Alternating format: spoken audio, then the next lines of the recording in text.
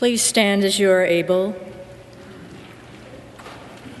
for today's New Testament lesson from book 1 Timothy chapter 4, verses 1 through 16. Now the Spirit expressly says that in later times some will renounce the faith by paying attention to deceitful spirits and teachings of demons through the hypocrisy of liars whose consciences are seared with a hot iron. They forbid marriage and demand abstinence from food which God created to be received with thanksgiving by those who believe and know the truth. For everything created by God is good, and nothing is to be rejected, provided it is received with thanksgiving, for it is sanctified by God's word and by prayer. If you put these instructions before the brothers and sisters, you will be a good servant of Christ Jesus, nourished on the word of faith and the sound teaching that you have followed. Have nothing to do with profane myths and old wives' tales. Train yourself in godliness, for while physical training is of some value, godliness is valuable in every way, hoping promise for both the present life and the life to come. The saying is sure and worthy of full acceptance, for to this end we toil and struggle, because we have our hope set on the living God, who is the Savior of all people, especially of those who believe. These are the things you must insist on and teach. Let no one despise your youth, but set the believers an example in speech and conduct, in love, in faith, in purity. Until I arrive, give attention to the public reading of Scripture, to exhorting, to teaching. Do not neglect the gift that is in you, which was given to you through prophecy, with the laying of the hands by the council of elders. Put these things into practice, devote yourself to them, so that we all see your progress. Pay close attention to yourself and to your teaching. Continue in these things, for in doing this, you will save both yourself and your hearers. This is the word of God for the people of God. Amen.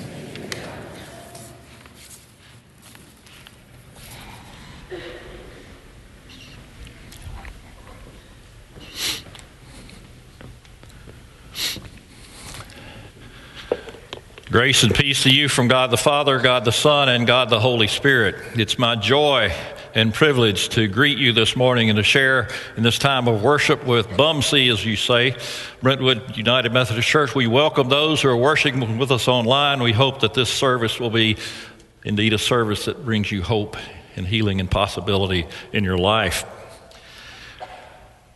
Well, I've been with you now. I'm in my 10th year. It's hard to believe. I remember my first semester here in Nashville and a little conversation you and I had about pastoral leadership. And by the grace of God, we found this preacher from North Georgia, Davis Chappell. I don't know if you know him or not, but I'll tell you, we don't always make perfect appointments in the United Methodist Church. I'll be the first as bishop to confess that. But I will tell you that we got mighty close when God sent Davis Chappell to Brentwood. Amen. I'm thankful for you, for your witness in this community, for the faithfulness of this congregation that stretches from this place to Nashville, to Tennessee, indeed the whole wide world. You are faithful in your giving to our connectional ministries, and for those gifts we are deeply indebted. I have to tell you that I got a promotion today. Usually I get Ash Wednesday at Brentwood, but for some strange reason I got a promotion and I'm here with you on Sunday morning preaching from the pulpit. So, is this really a pulpit? I'm not sure we can call that a pulpit. Well, thank you for being here and thank you for your faithfulness. Will you pray with me and for me now? Oh God, our help in ages past, our hope for years to come, our shelter in every storm of life, and our eternal home. We read these words from 1 Timothy, and we understand, oh God, that you are calling us to a life of holiness of heart, mind, and soul. We understand that by that you mean for us to grow in godliness and Christ-likeness, and that you have given us a book to follow that teaches us the way, the truth, and the life. Open us today to hear a little bit more about that journey to holiness and heart of life. Grant it, O Lord, in this time, so that those who have gathered here will hear you and not me, see you and not me, and when we leave this place, may we be so very careful to give you the praise. In the name of the Father, Son, and Holy Spirit. Amen. In 1969, my father, who was a Methodist preacher down in Mississippi, was appointed to become a district superintendent of the New Albany district. The great thing about that appointment was that we moved from Fulton, Mississippi to New Albany, Mississippi, and I sat behind a blonde young woman whose name was Lynn Barkley. And by the providence of God, on August 19, 1978, she became my wife. She's here this morning. I hope you'll greet her today before we leave. But it was the first time in my young life that my father was not my pastor. We had another preacher at the church, James T. McCafferty. And I can still remember his deep, resonating voice with this prayer. Come, Holy Spirit, come. Come as wind and cleanse us. Come as fire and burn in us. Come as light and lead us. Come as love and enfold us. Come as power and enable us. Come as holy life and dwell in us. Convict, convert, and consecrate until we are wholly thine. Convict, convert, and consecrate until we are wholly thine. I heard this prayer every Sunday morning and every Sunday night. Some of you may remember Sunday night church. New Albany First was a place where on Sunday night the communion rail became an altar, and I would kneel there and pray about whatever is on the mind of a 16-year-old. Probably what he did on Saturday night. In the hallway near the entrance, there were pictures, 8 by 10 black and white pictures of persons who had heard a call to ministry and had responded from that congregation. Joe Ed Morris's picture was on that wall, and I began to wonder if Joe Ed could be a preacher, maybe I could be too. I knew Joe Ed, you see. Some of those whose picture were on the wall had broken bread at my parents' table. Mary Hall was in her 80s, and she was our MYF leader. You don't ever graduate, friends, from doing the work of God. Mary Hall, 80 years old, still leading teenagers, Deech. It was at the home of Mary and Clyde Hall that I first met Harry Denman. Does that name ring a bell with anyone? If you don't know who Harry Denman is, go home and Google Harry Denman this afternoon. He was one of the greatest laypersons that ever lived and served our beloved church. One Sunday night when he had preached at our congregation, my father and mother drove my teenage brother and I up to Clyde and Mary Hall's house because my father wanted us to meet Harry Denman. We didn't know who Harry Denman was, didn't care. We wanted to watch Mission Impossible. A week later, my brother and I each received a letter, a personal handwritten letter from Harry Denman and a pocket prayer book. He was a man who lived the holiness and heart of life. These experiences formed me, shaped me, grounded me. It was my Sunday school teacher when I was in high school, Bo Moffitt, who said, if you're going to talk the talk, you've got to walk the walk. And that still rings true in this journey of faith about which the writer, Paul, speaks today in our text.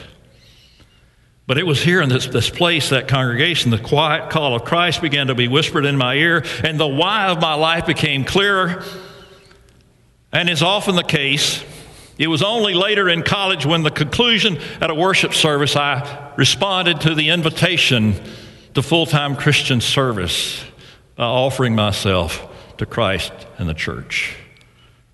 And I'm here today, standing right here, preaching this gospel because of those on whose shoulders I stand. I stand on the shoulders of Joanne Jernigan and Julia Barkley, of Wayne West and Bobby Carter, of B.B. McElroy, my Boy Scout master when I was 12.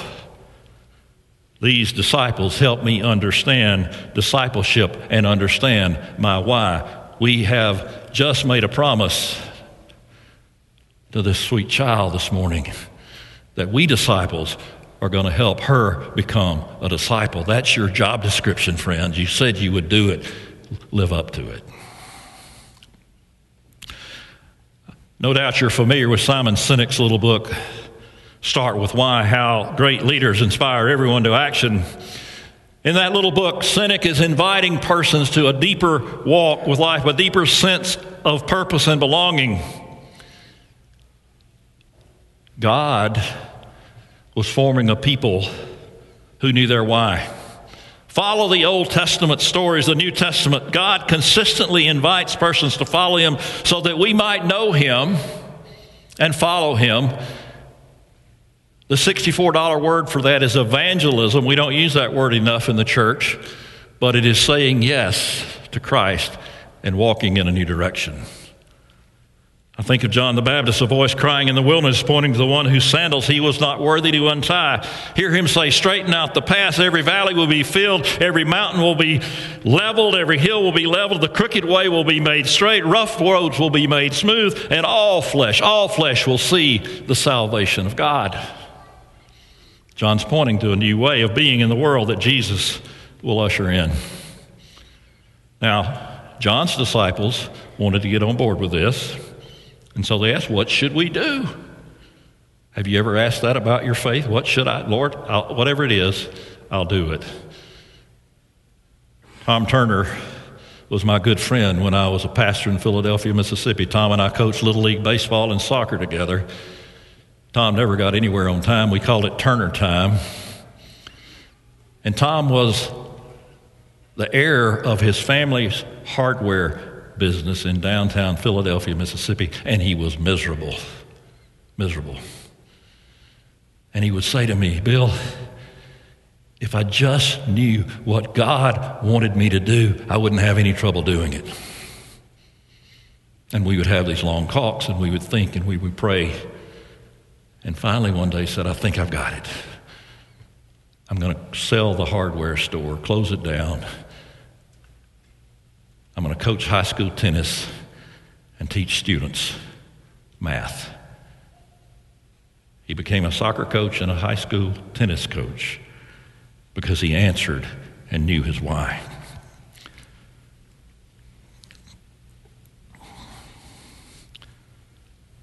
You know, the good thing about John the Baptist is he points to Jesus. John knew his why. He knew he was not the one, but he pointed to the one who was the one. And he says, one is coming who will baptize you with water and with the Holy Spirit.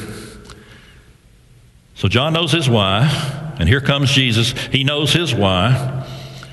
Skip over to the 4th chapter of the Gospel of Luke, and you get Jesus' mission statement. The Spirit of the Lord is upon me because He's anointed me to proclaim good news to the poor. He sent me to proclaim release to the captives and the recovery of sight to the blind, and to set the oppressed free, and to proclaim the year of Jubilee, or the year of the Lord's favor. John knew his why. Jesus knew his. 9 years ago, maybe 10 now, I raised my hand to offer myself for the daunting task of being a bishop in the church. I did so because of my why. 11 months earlier, our son and daughter-in-law had adopted a baby boy named Thomas. And I began to pray and think about what kind of church is Thomas going to inherit. And so I wanted to be a part of hoping and helping the church be a better place than perhaps it would have been. Well, since that time, our family has multiplied. Now we have Thomas and Micah and Bo and Iris and Mac, 5 grandchildren, all under the age of 10. They're a delight. They're faithful little people. And they love Jesus because their parents are teaching them to love Jesus. I will tell you, though, that I have had a few moments over the last 9 years when I question why I raise my hand. There have been times when my why has wavered, so it's naive to think that when we understand the why of our lives, God will make the path easy. After all, John the Baptist gets arrested and Jesus gets crucified. So hang on, friends. Following Jesus is not a piece of cake. Sometimes those who follow Jesus are often questioned. I think when I write my memoir, the title of it will be That Time I Was Asked. So here in 1 Timothy, you have some of Paul's personal mail. Davis has been walking you through this book. He's a much better teacher than I, so you're getting more good stuff from him about this book, so I'm not going to repeat what he's been telling you for the last 3 weeks. But he's writing to Timothy. He's in Ephesus. He's trying to nurture this young faith community. He's admonishing him to stay put. Don't give up, Timothy. Persevere. And remember your why. The title of the sermon is called Curriculum. Read the text. It's there. All of it's there. What you need to do. It leads us to a holiness of heart and life. What does that mean? It means the power of sin diminishes and the power of love increases. That is what it means to walk with Jesus.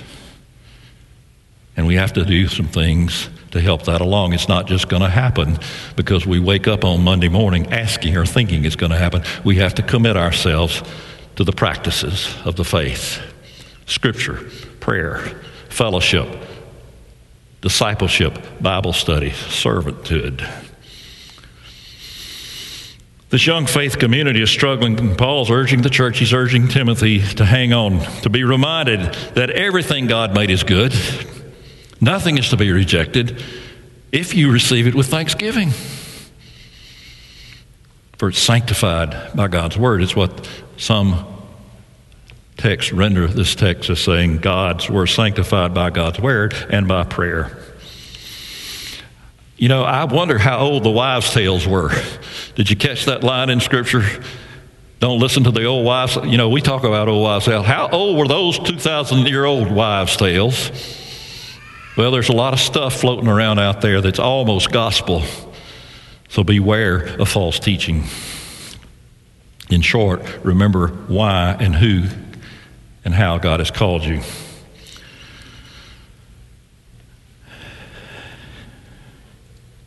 We're in a season of disruption in the world and in the church. We must remember our why. So I might ask Brentwood Church, why did God plant Brentwood United Methodist Church in this community, and what is it you're up to now because you're here? Surely you've got a beautiful facility. It's a marvelous place to worship. You've got great music. You've got great leaders. But why are you here? Surely not to sit on your blessed assurance. I think of your cloud of witnesses. Who are in your cloud of witnesses? Who are cheering you on? Who are the people who came before you? On whose shoulders do you stand? Who were the ones who were Paul to Timothy to you? Who are the ones who taught you, Jesus loves me, this I know for the Bible tells me so?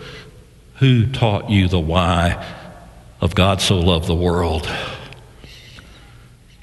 I have to confess that in this season of unevenness and uncertainty, my why has wavered. And if my why wavers, I suspect yours might too some days.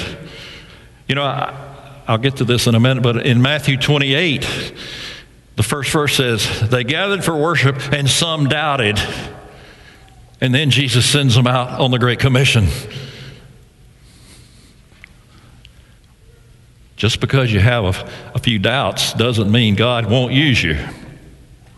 One of my lifelong, Lynn and I have a friend who actually grew up in our hometown with us, Debbie. She lives here in Nashville. Lynn and Debbie get together for lunch occasionally. She told Lynn this story right before Christmas. She too has a grandchild. He's about 5. And something wasn't going quite right in the home with this grandson. And he looked up at his parents and he said, "Can you just show me a little grace?" 5 years old, who already understands the gospel is about grace. Those are good parents who are teaching this one the curriculum that Timothy is urging us to know. Well, we could stand to show each other a little grace, but I give thanks to God for you who have been resilient in this season of wilderness, or in this COVID distancing time, this time of mask wearing and not being where you'd want to be all the time. You have persevered, thanks be to God. We have persevered in the Tennessee and now the Tennessee Western Kentucky Conference, formerly the Tennessee Conference and the Memphis Conference. For 9 years, we labored in the vineyard, creating a relationship so that we could get married and form a new conference. December 4 was the day when the marriage was to be sanctified, if you will, the final vote. So here we are, after 900 prayers and 900 conversations and 900 debates. Not all went smooth, but we got it done. But on December the 4th, I woke up knowing that I was going to preach a sermon, and out of the fuzziness of my waking moments, I felt as though I had a dream, and I sat in my recliner in the den and I began to reflect on what the dream maker was trying to tell me. And this was the message. Tell them Matthew 22 and Matthew 28. That's pretty clear. I wish the dream maker had given me that a couple of days earlier, not the day of the sermon. And I began to think, oh, you all are good Methodists. You know what Matthew 22 is, right? Love God with all your heart, mind, soul, and strength, and love your neighbor as yourself. You knew that.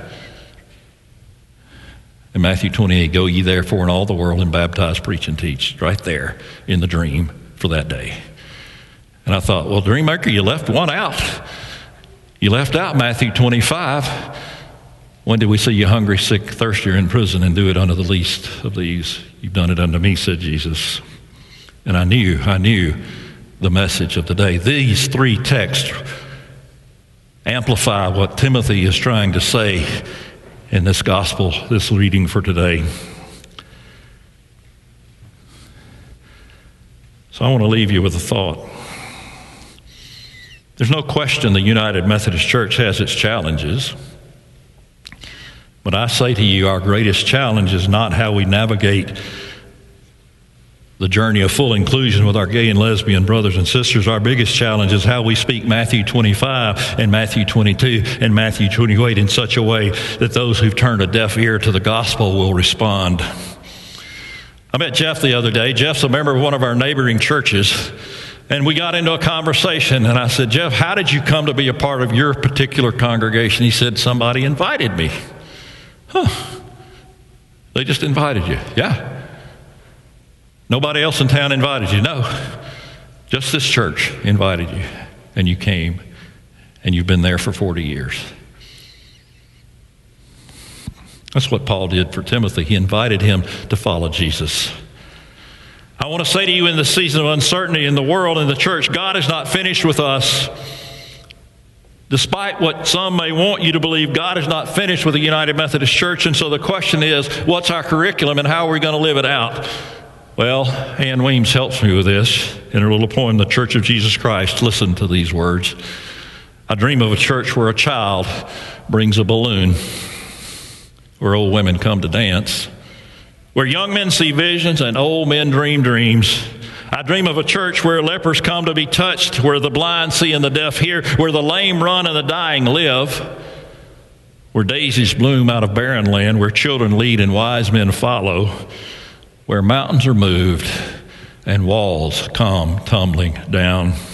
Where the loaves of bread are stacked in the sanctuary to feed the hungry, where the coats are taken off and put on the backs of the naked, where barefoot children run in procession, where the anthem is the laughter of the congregation and the offering plates are full of people, where people go when they skin their knees or their hearts, where judges don't judge and each child of God is beautiful and precious, where the sea divides for exiles, where the ark floats and the lamb lies down with the lion, and get this, where people can disagree and hold hands at the same time. That's what it means to be the church. Where night is day, where lost lambs are found, where people write thank you notes to God, where seeds are scattered and miracles grown. It's where home is. It's where heaven is. It's where picnic is communion and people break bread together on their knees.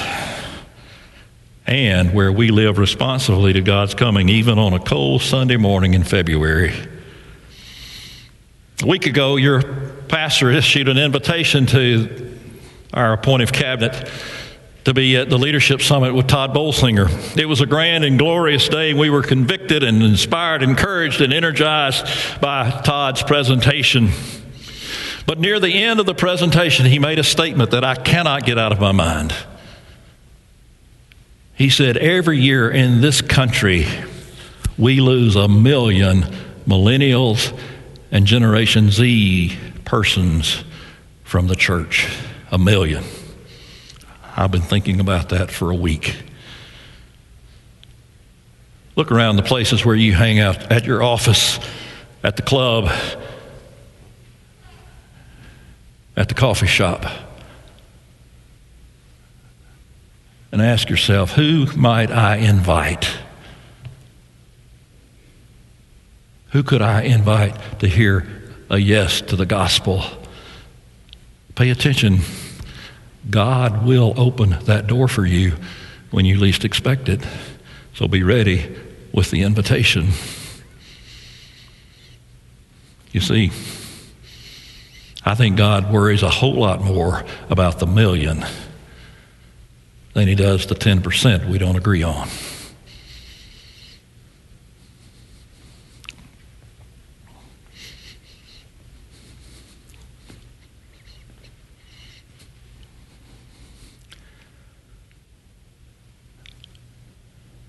Pay attention to the book.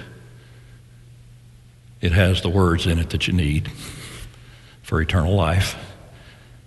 And it gives you some marching orders to love God with your heart, mind, soul, and strength, and love those people God loves. Matthew 25, feed the hungry, visit those in prison, give somebody a cup of water. And Matthew 28, go. In Brentwood, in Nashville, in Tennessee, in these United States of America, even to the ends of the earth. Go. 3 texts plus 1 Timothy is about all the gospel you need to do what God is asking of you right now. You're standing on somebody's shoulders who did that for you. Before we go, just name a name. On whose shoulders do you stand? Can you just say that out loud? Is there one person, too, in your life that were Jesus enough for you that you could show up and change your life? Who is it? Don't be bashful. We're among friends here. Just out loud. Is that all? Come on, friends. I know there's more than 3 people. Come on, help me. I'm trying to finish this sermon so you can go on to the next thing. Mom and Dad. Philip. They're your cloud of witnesses. They're cheering you on now. They're going to be with you tomorrow when you show up somewhere and you're going to find that person who is dying for a cup of water. And it's your time to say, come. I know a church. Come go with me. I'll see you Sunday. I'll pick you up. I'll sit with you. I'll introduce you to the pastors. The good book says, do not grow weary in well-doing, for in due season you shall reap if you do not lose heart. Let us not lose heart, and let us remember our why. And then get off our blessed assurance and do the thing God's asking us to do. In the name of the Father, Son, and Holy Spirit, amen.